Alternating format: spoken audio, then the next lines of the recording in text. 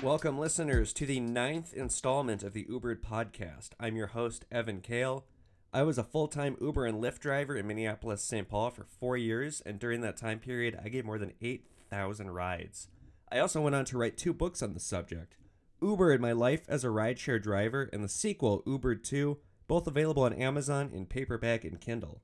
Listeners, this episode may leave some of you scratching your heads as to why I would even include it.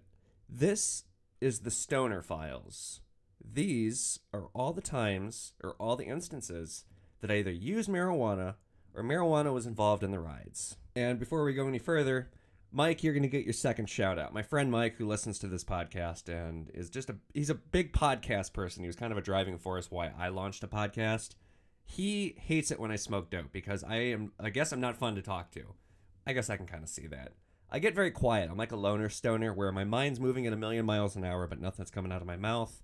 And my want for conversation is, it can be a bit lacking. See, when I get stoned, I don't like talking about normal things. I like talking about, say, how the Nazis spent a fortune building weird weapons during World War II. Shit like that. It certainly doesn't make for good, date conversation, let alone it just makes for, weird conversation. So when I smoke, I generally smoke alone, and I was going to do this episode toasted, because it's about me getting toasted and driving. Seeing as how I'm doing something very social right now, like hosting a podcast where lots of people are listening to it, I'm going to skip the weed for this one. I'm going to do this one straight. Well, not straight, you know what I mean. Just a healthy amount of cocksucking as I do this episode. Before we go any further, I do want to say I am not advocating driving under the influence of anything.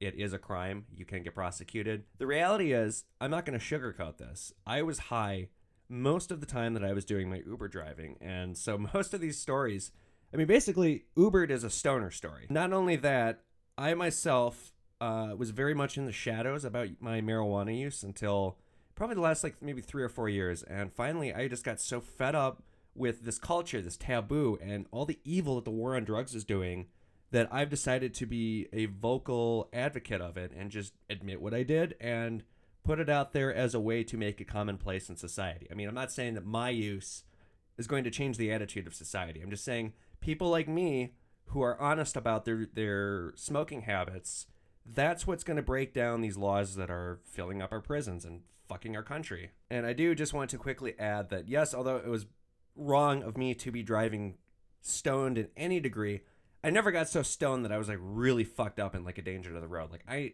had 2 car accidents while I was a driver. Both times I was sober. One time it was my fault. One time it was not my fault. But I never drove under the influence of alcohol. And when I did drive under the influence of marijuana, it was never an excessive amount. Of course, I do smoke like a chimney. So what may not be an excessive amount to me may be an excessive amount to you. But I do need to do my due diligence and say that although I am advocating the use of marijuana, what I did, you probably shouldn't take a page from me. I wouldn't recommend driving stoned. Before we dive into the stories, I guess I want to talk a little bit about my own marijuana use and my background. So when I was in high school, I was the kid that DARE worked on. I didn't drink. I didn't smoke. I didn't do any drugs. I was a believer in all that crap that they shove down your throat. But then one of my best friends, Jimmy, started smoking weed, I think when we were in 10th grade. And it just made me so uncomfortable. It was oh my God, he's doing the thing. It for about not even a year, maybe for about 10 months, it dissolved our friendship. We got into a huge fight over it. And then we became friends again, and I became a little bit more tolerant, but I decided it won't be me. And then I started to notice a little bit later on, toward the end of high school, there was this wafting skunk smell in my house all the time. And as I mentioned in episode 1, my dad worked for a criminal organization that dealt in marijuana.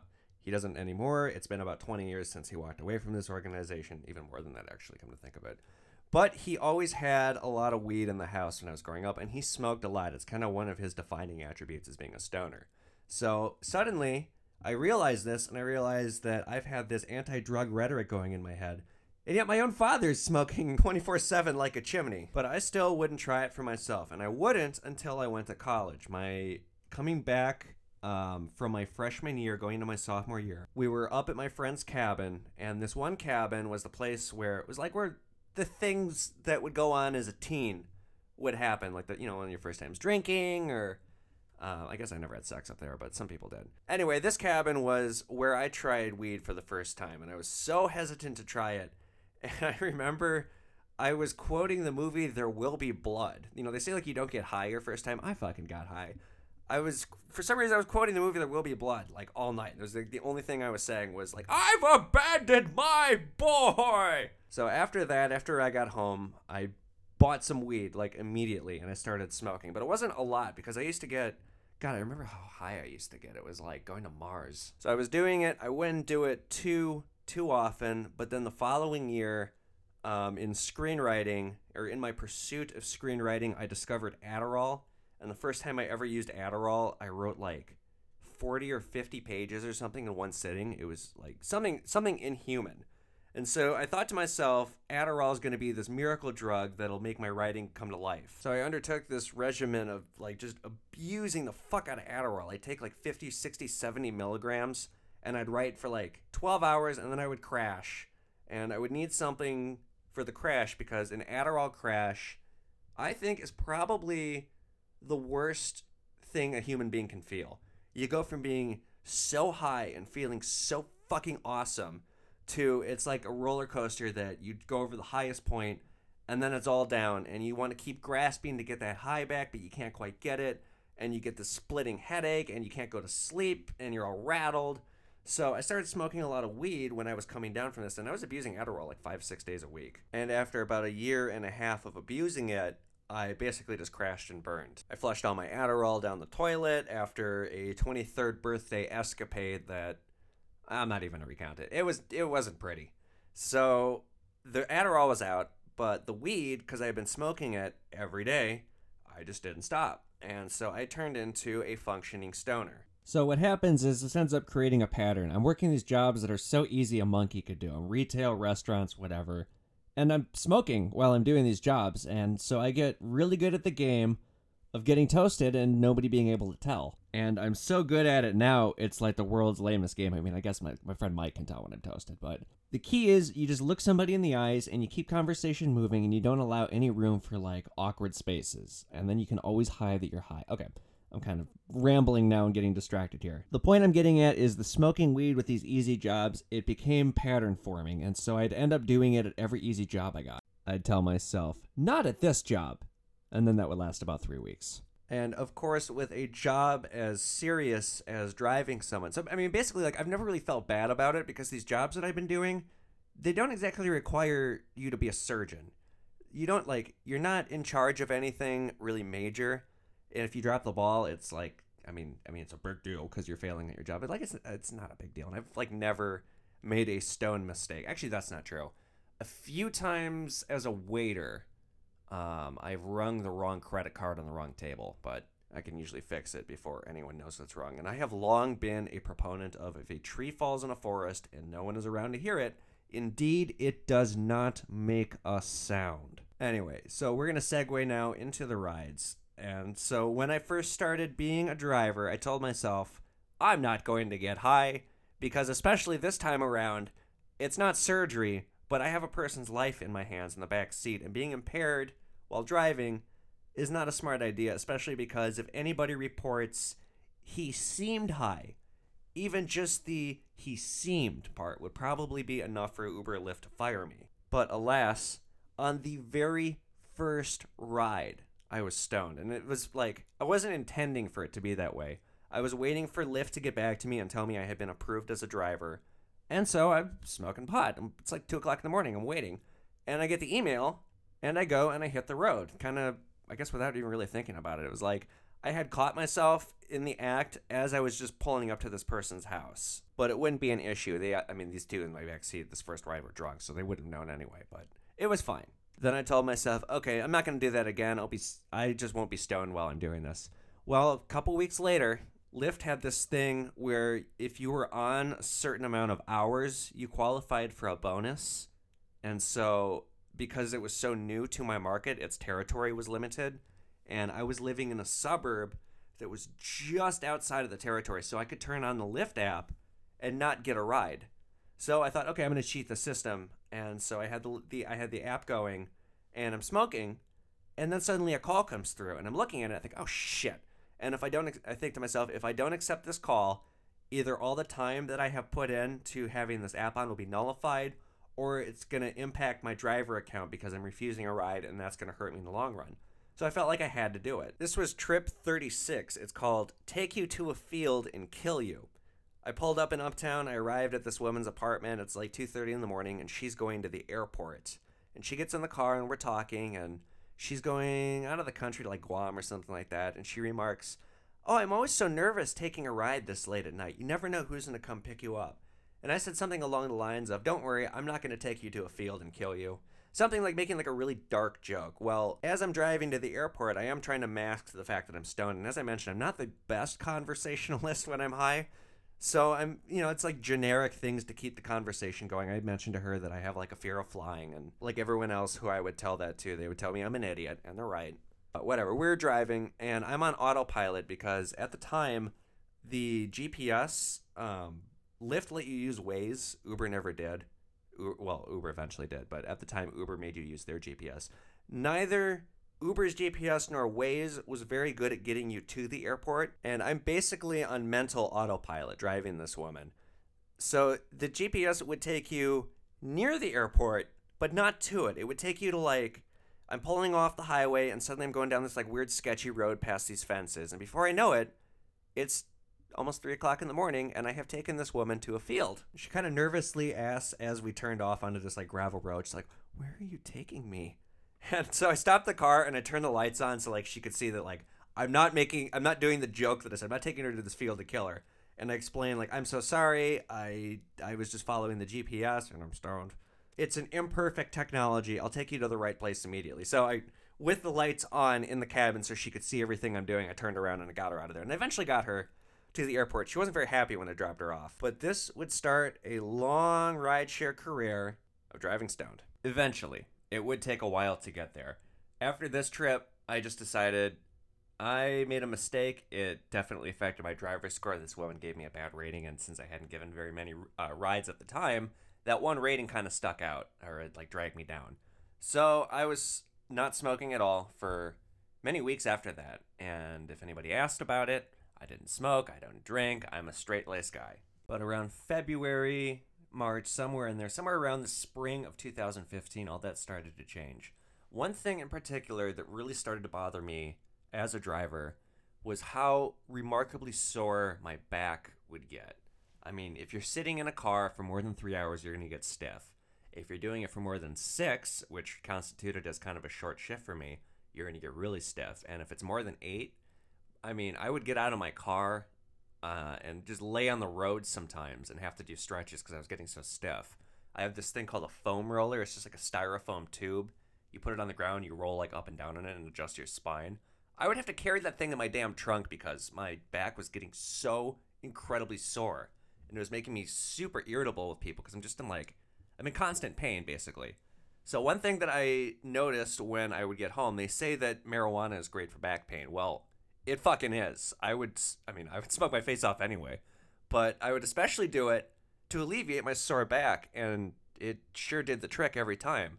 So finally, one day I had to work because, you have to work 7 days a week. You can't take any time off, especially if you have car payments and other financial responsibilities if you're doing this full time.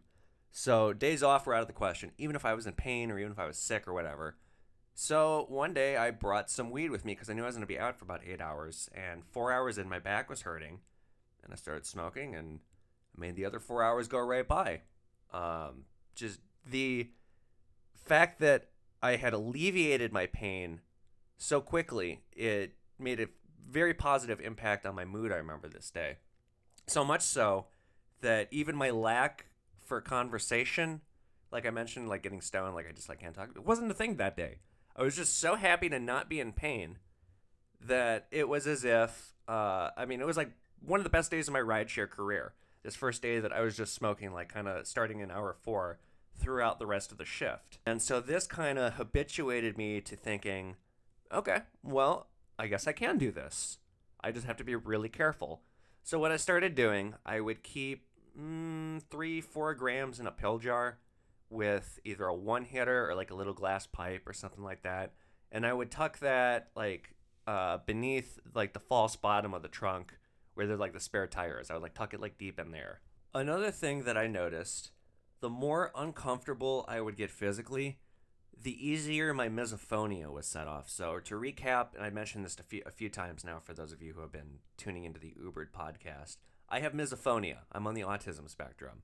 So the sound of chewing, slurping, breathing, like bodily noises that other people exhibit, it triggers this fight or flight response in my brain that I can't even begin to put words on it. It's primal, raw anger, and it's like you just stop being human and you start being an animal. It might be hard for some of you to imagine, but if you're trapped in a confined space with the person who's exhibiting these trigger sounds, like, you just want to kill them, and you can't help it.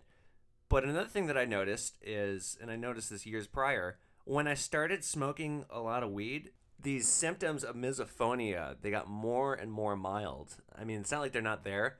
They're almost not there anymore. And I attribute smoking weed to this. I've never heard of any kind of a study regarding misophonia and marijuana. I'd love to see one because I myself can tell you it really helped me. But like I said, as I was smoking weed in my car and driving, I wouldn't exhibit these misophonia symptoms like at all. The only anomaly, the only thing that would really kind of kick me back into it is if somebody had terrible BO, that would kind of be like a first trigger. And even if I was stoned, then I would kind of exhibit some symptoms. But by and large, my symptoms are almost extinct. And I thank marijuana for that. So needless to say, using marijuana in my car while I was driving, although it's illegal and blah, blah, blah, blah, blah, it made me a much better and more pleasant driver. I don't know about a better driver, but certainly more pleasant. So the smoking pot, it also led to a couple of things that radically changed the outcome of my story. One of those was, I said early on, if you invite me in, I have to go in with you unless I think you might be a serial killer.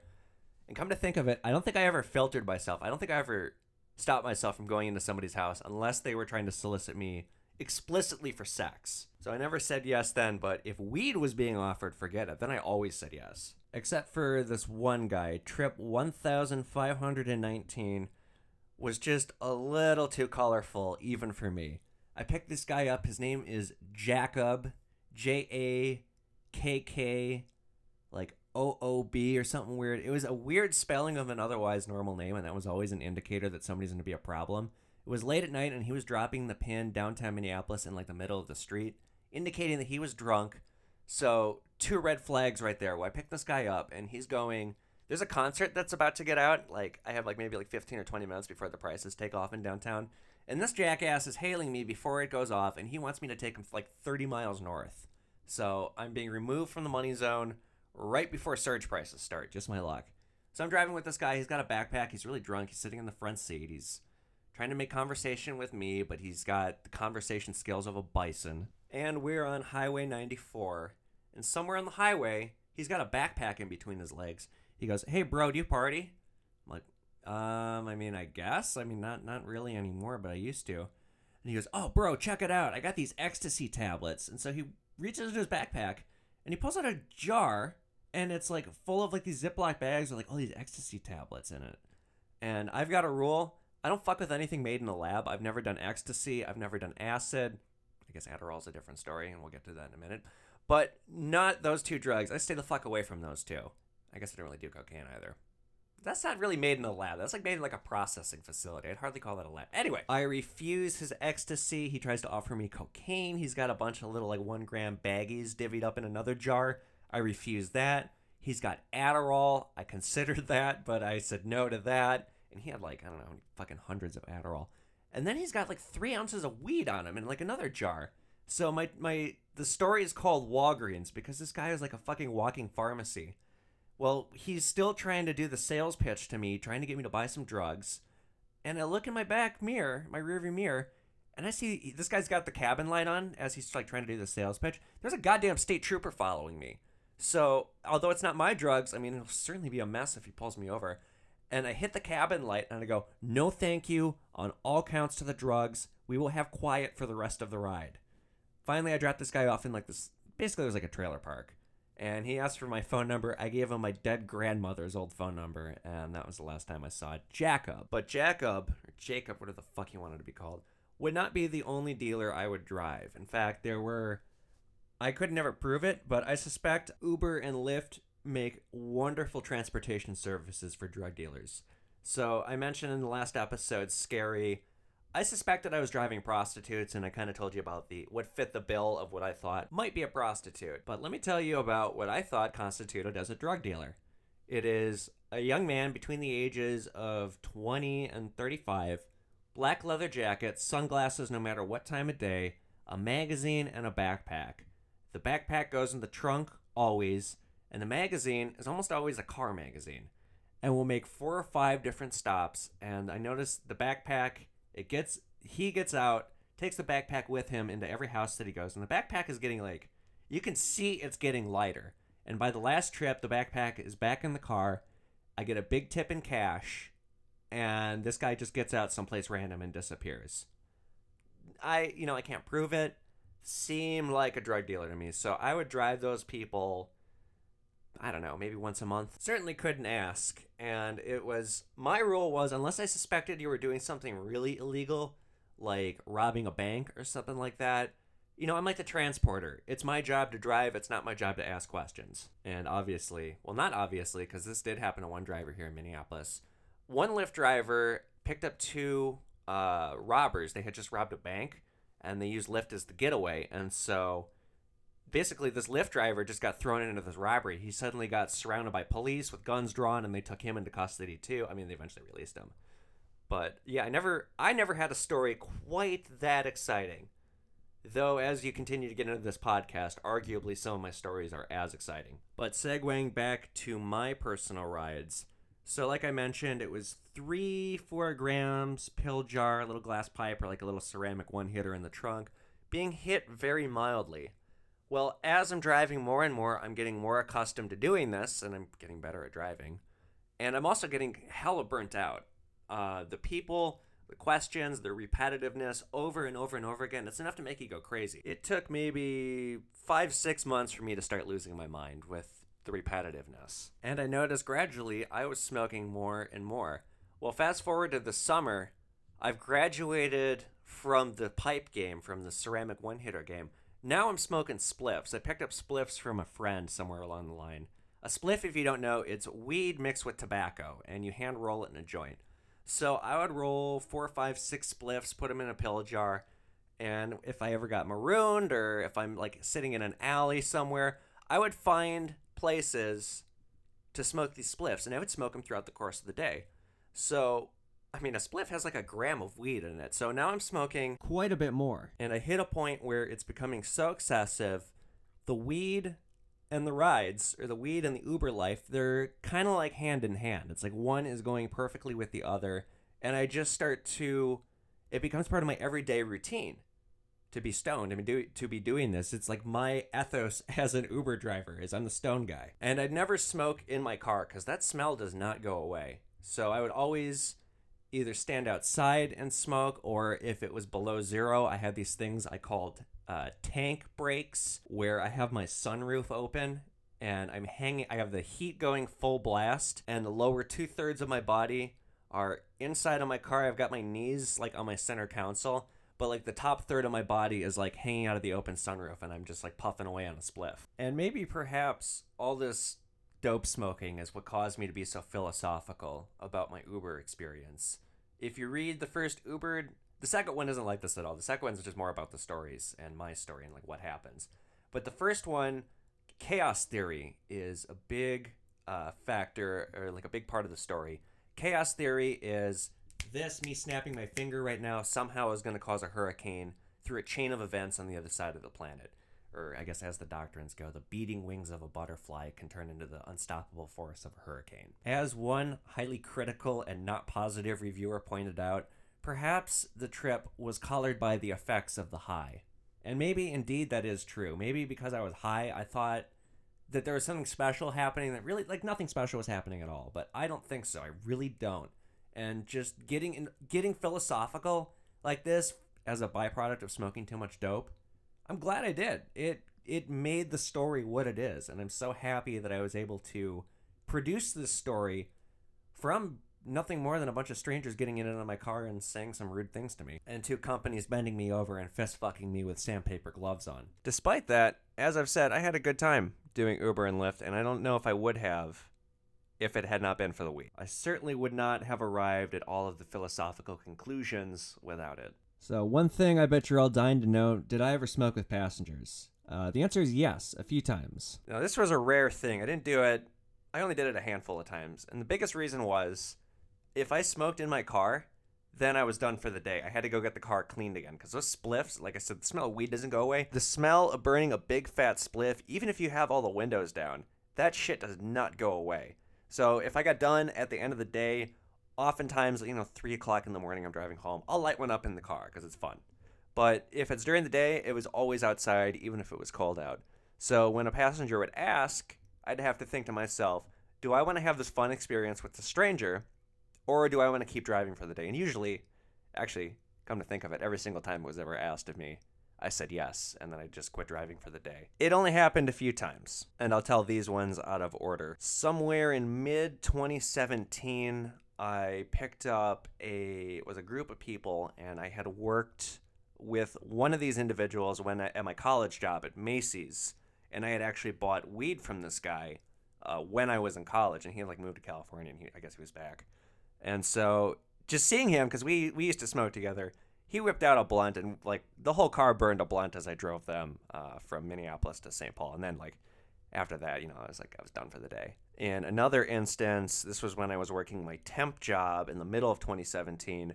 I picked up this young kid, dreadlocks, he looked like he smoked. And when he got in, he smelled like he smoked. And so we're talking, and he asked a little bit about me. I kind of told him about, I've been doing this for a while. I don't really do it so much anymore.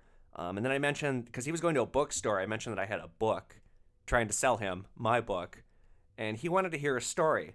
And I said, I'll tell you what, man, there's no way you're not holding. You smoke me out, I'll tell you a story. So he laughs his ass off, and he reaches into his backpack, and sure enough, he's got a ton of weight on him. So we smoked, and as I'm taking a hit, I go, you want to hear a funny story or a sad one?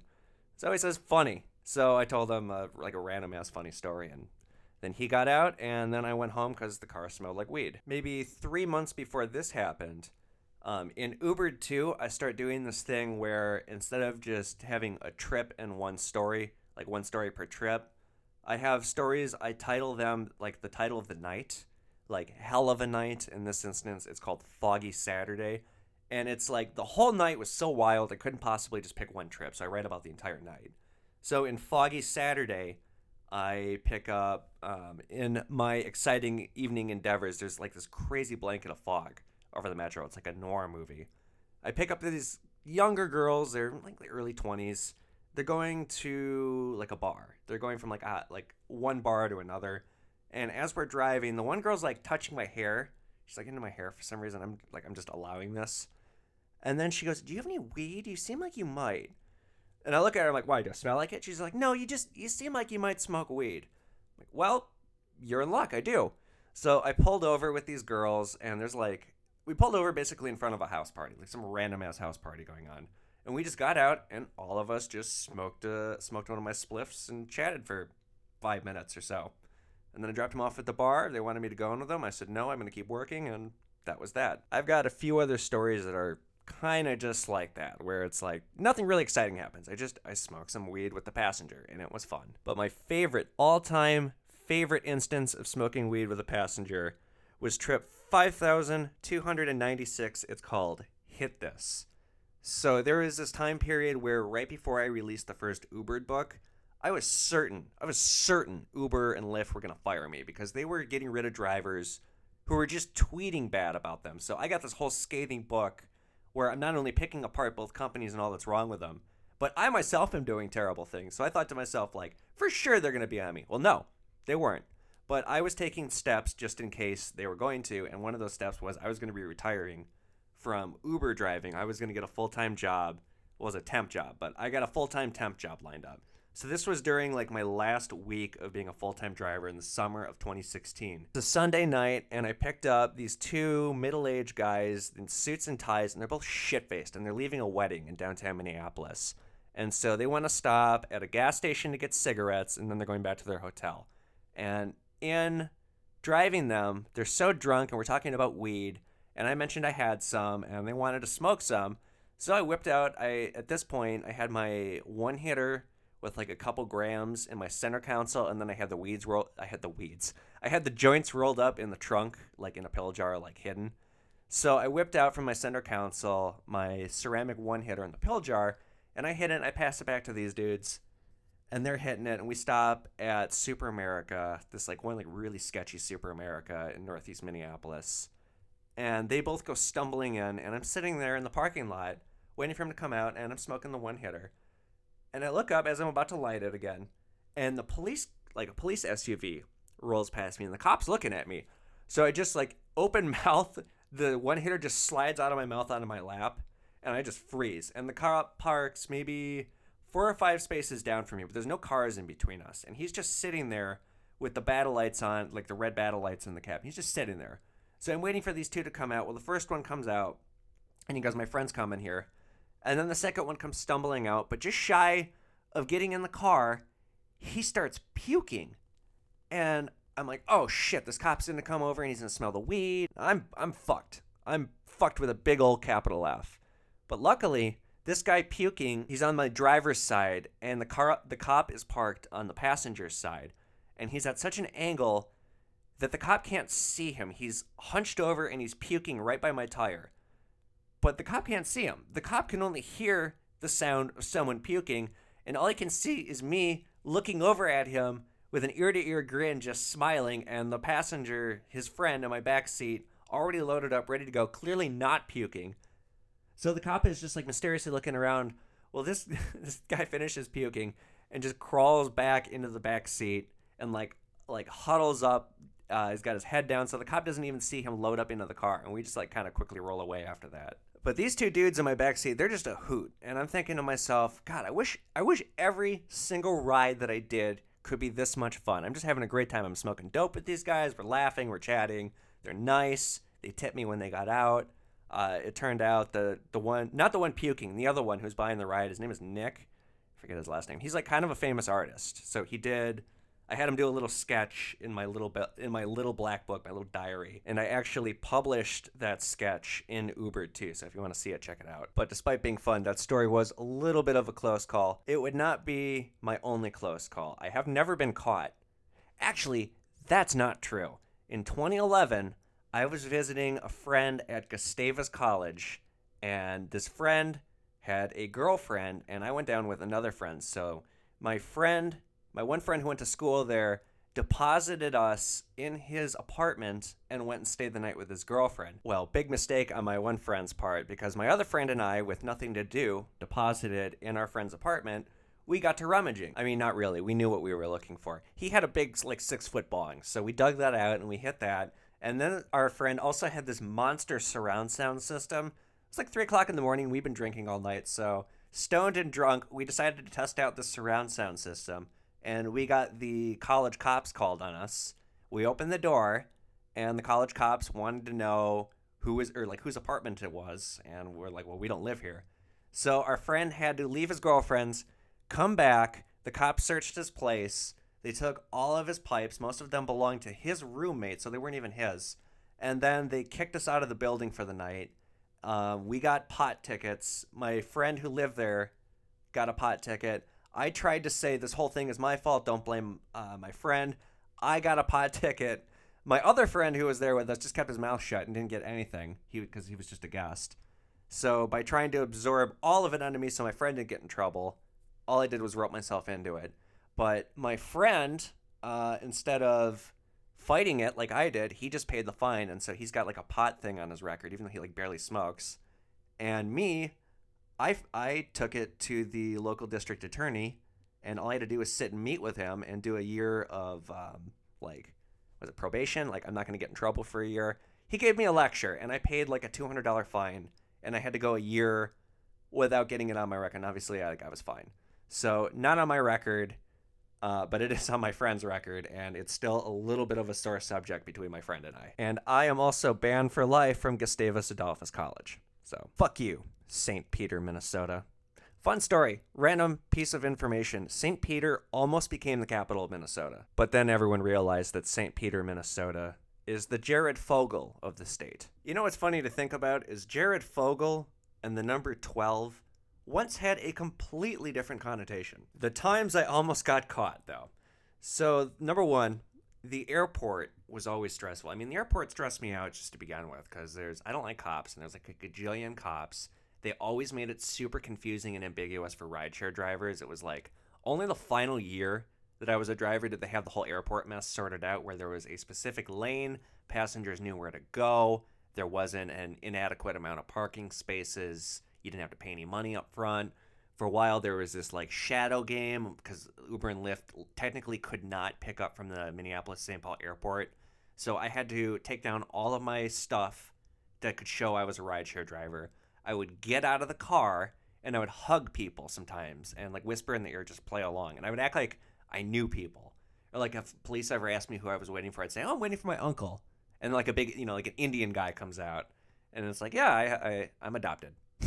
Simple as that, officer. I'm going to go say hello to my Indian uncle and off we go. Compounding on the stress is the fact that I usually had weed in my trunk. So I mean, it never became an issue, but I always held my breath when I was picking people up at the airport because it's like, fuck, if they got a dog today, I have a little problem. Never happened, though. But I had 3 close calls a few other times. In one instance, and I don't even think I wrote about this in the trip, this is an Ubered. I take this woman home to the suburb of Brooklyn Park, which is like, I guess it's getting gentrified now, but for a while it was a little sketchy. So when I take her home to this neighborhood, it's blocked off by police. There's 2 cops that are blocking her street. Their cars are like crisscrossed. One officer has a fucking shotgun, and another one has his hand on the service weapon. He like puts up his flashlight and he screams, "Halt!" at me. And he comes out to my car with the like light shining in my face. They're looking for a murder suspect on the run. But I'm stoned. And the cop, I've got this woman in my back seat. I just got to drive her to her house on the street that's blocked off where they're searching for this suspect. So they tell me, I can't take this woman home. I got to take her somewhere else. But the cop is looking really intently in my eyes. And as he's talking to me, I can tell what he's thinking. I can tell he's thinking that he knows I'm stoned and he wants to like get me out of the car so he can do a sobriety check. But he's got bigger fish to fry. So just, and we don't say a word about this, but I could just fucking see it in his eyes that he knows. But I lucked out there. In another instance, this is trip 6,528. It's called Close Call. I'm in the sketchy part of like rural St. Paul. It's a Saturday night. It's like 8 o'clock. And I'm marooned. Like I'm going to probably get a ride back to the cities because it's early enough. But I know I'm not going to be going anywhere anytime soon. So I get out of my car to smoke a spliff. It's like a full moon night in winter. And I smoke about half of it. And I'm leaning up against the car. And I'm thinking to myself, and it's like, this neighborhood's a dump. Me smoking a joint in public is probably the most benign criminal thing that has ever happened on this block, maybe ever. Well, as I'm puffing away, I have an ear for car engines. I know cars really well. And I can distinctly hear the V8 of a Crown Victoria approaching. So just instinctively, I tense up and I look around like, oh shit, here comes a cop. Where? I'm looking back and forth, and then I see end of the block, sure enough, Crown Vic turns and is rolling up toward me. And so I've got maybe about a quarter left of this spliff, and it's the only one I have. And it's like, I don't know how long I'm going to be stuck out here for. I want to get every puff's worth, but I don't want to get a pot ticket too. So what should I do? Should I wolf it down like a boss in like 3 seconds? Should I eat it? Should I throw it away? This cop is going to catch me. He's getting closer. What should I do? And I'm like, it's like time slows down for me. So I'm just like power smoking this thing as fast as I can because I'm going to ditch it with maybe about 300 feet of space between this cop and I. If he rolls up and it smells like weed and like there's no split, you can't do anything about it. And I'm polite enough. I'll probably be okay. But if he sees me with it in my hand, then I have a problem. So he's approaching. He's like, fuck, what do I do? And there was a little bit of cloud cover. Right as I'm like about to just run out of options, the clouds part and the moonlight hits my tailpipe on my car, like the chrome tailpipe, and it's like a sign from the cannabis gods. I quickly put it up the tailpipe, still burning, and leaned up against my car like I was contemplating. Like I was just like, like minding my own business, like thinking about something. So this cop slows to a crawl and he looks at me. It's like, bald, fat white officer, like looking me up and down. And I politely smile and I wave. And then I continue like I'm still contemplating, and he prowls past, and then he keeps driving and he drives away. And so I quickly pulled the spliff out, killed the rest of it, ditched it, flung it, and got the fuck out of there. Close call, to say the least. But my closest call would be trip 6,848. It's called Canine. It was a hot day in July of 2017, and I had taken this woman from the edge of St. Paul all the way to Woodbury, which, as I've said in this podcast, going out that direction, if I took a passenger out to like Woodbury or like from St. Paul to like a more rural place, I would probably be stuck. Now, if you backseat drove as I'm doing this headache trip that I didn't want to do in the first place, forget it. Then by the time the ride is done, I hate your guts. So this woman was, of course, backseat driving, telling me that the way that Waze was taking me was inefficient, which is like, no, it's not. So she's like, passive aggressively telling me, you should probably go this way. You should probably go this way. Where's this direction taking you? And I'm just like not listening to her because I'm thinking in my mind like, at this point, this is borderline philanthropy. Because you don't realize, lady, by doing this trip for you, I am shooting myself in the foot. So just sitting back and be quiet. Well, we finally get to her neighborhood and she realizes that Waze was right. She was being an idiot. And if we had listened to her, we would have been in a traffic jam for probably twice as long. Well, she gets out. I don't really say anything to her. I give her 3 stars because I just don't like backseat drivers. Not in my car. Once she's out of the car, though, I'm stuck. I'm in Woodbury. I ain't going anywhere. The only thing that's going to save me is destination mode. So as I've mentioned, Uber and Lyft kind of toward the end of my career, they created this thing called destination mode where twice per day on Uber and 6 times per day on Lyft, you can pick a direction that you want to go, or you can set a destination and it will only filter you rides that are going that way. Now, sometimes what constitutes is on the way is laughable. The system got better as it went on. It's highly imperfect, and it certainly isn't the same as showing a driver where a passenger is going. You wouldn't need this crap if you just showed the driver all the details of the ride before the driver accepted it. Well, anyway, so like I said, I'm stuck, and this is my only way of getting back. But I know Woodbury to Minneapolis is a long shot, and if you're going to do a really long distance trip like that, then you're better off plotting point to point. So what I'm better off doing is I'm trying to go back to Minneapolis, but instead of what I'm going to do is I'm going to plot a destination from Woodbury to downtown St. Paul, because that's only a distance of about 8 or 10 miles, and the odds of somebody going to downtown St. Paul are pretty high. And then once I get to downtown St. Paul, then I'll burn my other destination card and I'll set it to Minneapolis. And once I get back to Minneapolis, I'll be done for the day. I find a nice, quiet little neighborhood place to park where the yards are spread apart and there's like a lot of trees and stuff, so it's very inconspicuous. I set my destination and I think to myself, well, I'm going to be sitting here for a while, probably about an hour. I may as well burn one. So I light a spliff and I'm burning it down, just leaning up against my car, broad daylight in a neighborhood, and I look and I see I'm standing right beneath a neighborhood watch sign. Brought me a nice chuckle there. But I maybe get halfway through this spliff before the Uber app is beeping, and it's like, whoa, I was expecting to be here for an hour. You mean to tell me after 2 minutes you've already found me something? Okay, I guess my strategy of plotting one to downtown St. Paul and then one to Minneapolis is a smart strategy. So I accepted the ride. I put the spliff out. I didn't throw the whole thing away because there's still about half of it left. I put it back in its pill jar once it wasn't burning, and I put it back in my trunk. Hopped in the car, went and picked up these people in Woodbury, and I took them to downtown St. Paul for a St. Paul Saints game. St. Paul Saints are the minor league baseball team, and fun side story, Bill Murray, the actor, actually owns a small stake in them. Anyway, I arrive at this house, and it's a woman and 2 men. They're in like their 30s. They're kind of drunk, because they're going to a game. Woman sits in the front, 2 guys sit in the back, and we're driving to St. Paul, and they're all geared out in like St. Paul Saints gear, and like they're talking about baseball stats. And I don't like sports. I never have. My sport was Taekwondo. I never did any team sports. Taekwondo wasn't affiliated with where I went to high school, so I was the kid that just didn't do any sports. Although I was and still am quite athletic, just doesn't really interest me, and it never will. Like, I never caught on to it. This whole team is asking me about my thoughts on baseball, which is like, you may as well be asking me my thoughts on Chinese. I don't know. I don't care. And I also called them a team. I meant this whole car. They pick up on it pretty quick, and so they elect to leave me alone. Well, as we get into downtown St. Paul, it's gridlock traffic. Like, everybody and their mom is going to this game, it seems like. So we're moving at a crawl toward the stadium, and police presence is very heavy. I mean, there's like, it's a show of force. There's dozens of squad cars. They've all got the lights on. There's dozens of police patrolling everywhere. Well, as we're rolling toward the stadium at a snail's crawl, we roll past a SUV, like a police SUV that's marked K9, and the windows are down.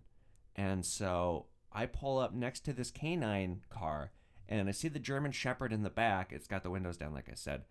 And the dog looks at me, and the dog just goes fucking berserk, barking, slobbering. Like, if the dog could speak, the dog would be saying, "That one, that motherfucker, right there, that one's got drugs." Well, we're stuck in traffic. Like, we're not moving anywhere. So I'm just stuck next to this dog that's basically pointing at me. And the people in the car, my passengers, they look at the dog, like, clearly barking at us. And the one guy goes, "Huh, it's like that dog is, like, trying to signal this car." And the other one goes, yeah, how weird. And I just, like, awkwardly laugh because I'm fucking, like, beads of sweat are coming down my face now. I go, well, what can I say? It's a German Shepherd, and those dogs hate Jews. And right as I crack this joke, everyone in the car just bursts out laughing, and then traffic starts to move again. And so the guy gets out of the, like, they all get out of the car, and the guy's repeating the joke to himself, laughing, and thinking, like, oh my God, that was such a close call. I can't believe that K9 smelled that one joint in the pill jar in my trunk and had that animated of a reaction. So very close call. And as soon as those guys were out, I shut the Uber app off. I activated my next destination mode. I set it to downtown Minneapolis, and like before I could even park, I found a ride to downtown Minneapolis. So smart strategy on my part, and I didn't get caught. Listeners, that's going to do it for this episode, though. I'm going to remind everyone, as always, that I have 3 books out: Ubered, My Life as a Rideshare Driver, Ubered 2, and my novel Wolf in the Jungle. They're all available on Amazon. And if you live in the Minneapolis-St. Paul area, the Hennepin County Library is now carrying all of my titles. I'm also active on social media. Follow me there at Evan Kale, and on Twitter, I'm either at Evan Kale or at Ubered Books. And also, listeners, on my final episode, I'm going to be doing a Q&A. So send me your questions. Anything you can think of, you can tweet them at me or direct message them to me on Instagram. Use the hashtag UberedPodcast. The final episode will be airing in either March or April, maybe May. Depends how long the series goes. I've got outlines for at least another 10 episodes. And final thing, I promise, final thing. I just want to say thank you to all you guys, because my podcast, I've noticed my numbers are going way up, and so are my book sales. So clearly you guys are listening and enjoying. If you could review this podcast on whatever format you're listening to it on, I would appreciate you taking the time. So listeners, thanks again. You have been Ubered. I'm Evan Kale, signing off. To go get high.